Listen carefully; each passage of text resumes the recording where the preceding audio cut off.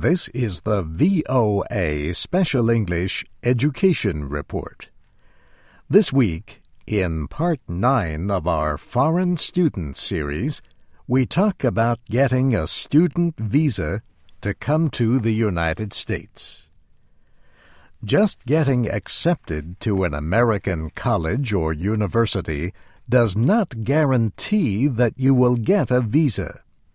And getting a visa just lets you arrive in the United States. It does not guarantee that an immigration officer will permit you to enter the country. Travel documents come from the Department of State, but immigration is the responsibility of the Department of Homeland Security. The State Department has a website with all the rules for getting a visa. The address is unitedstatesvisas.gov. United States Visas is all one word. If you are requesting a visa for the first time, you will probably have to go to an American embassy or consulate. You will need to bring a government form sent to you by your American school that shows you have been accepted. You will also need banking and tax records that show you have enough money to pay for your education.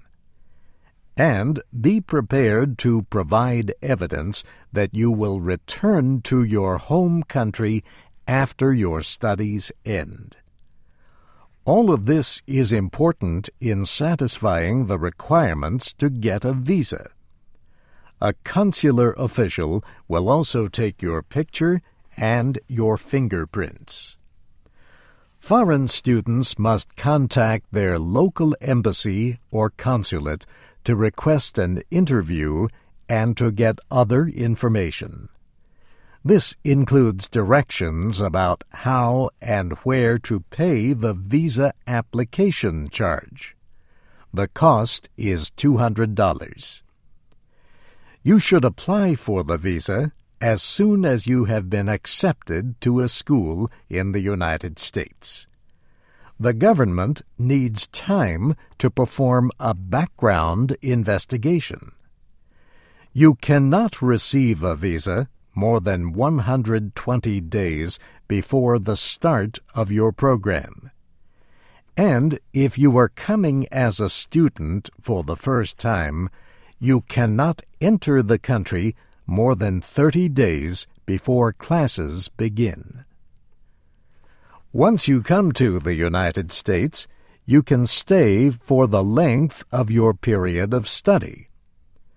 Your school is required to provide the Department of Homeland Security with reports on your status as a student. We will talk more about what that means next week. And that's the VOA Special English Education Report, written by Nancy Steinbach. Our Foreign Student Series is online with transcripts, MP3s, and helpful links at voaspecialenglish.com. I'm Steve Ember.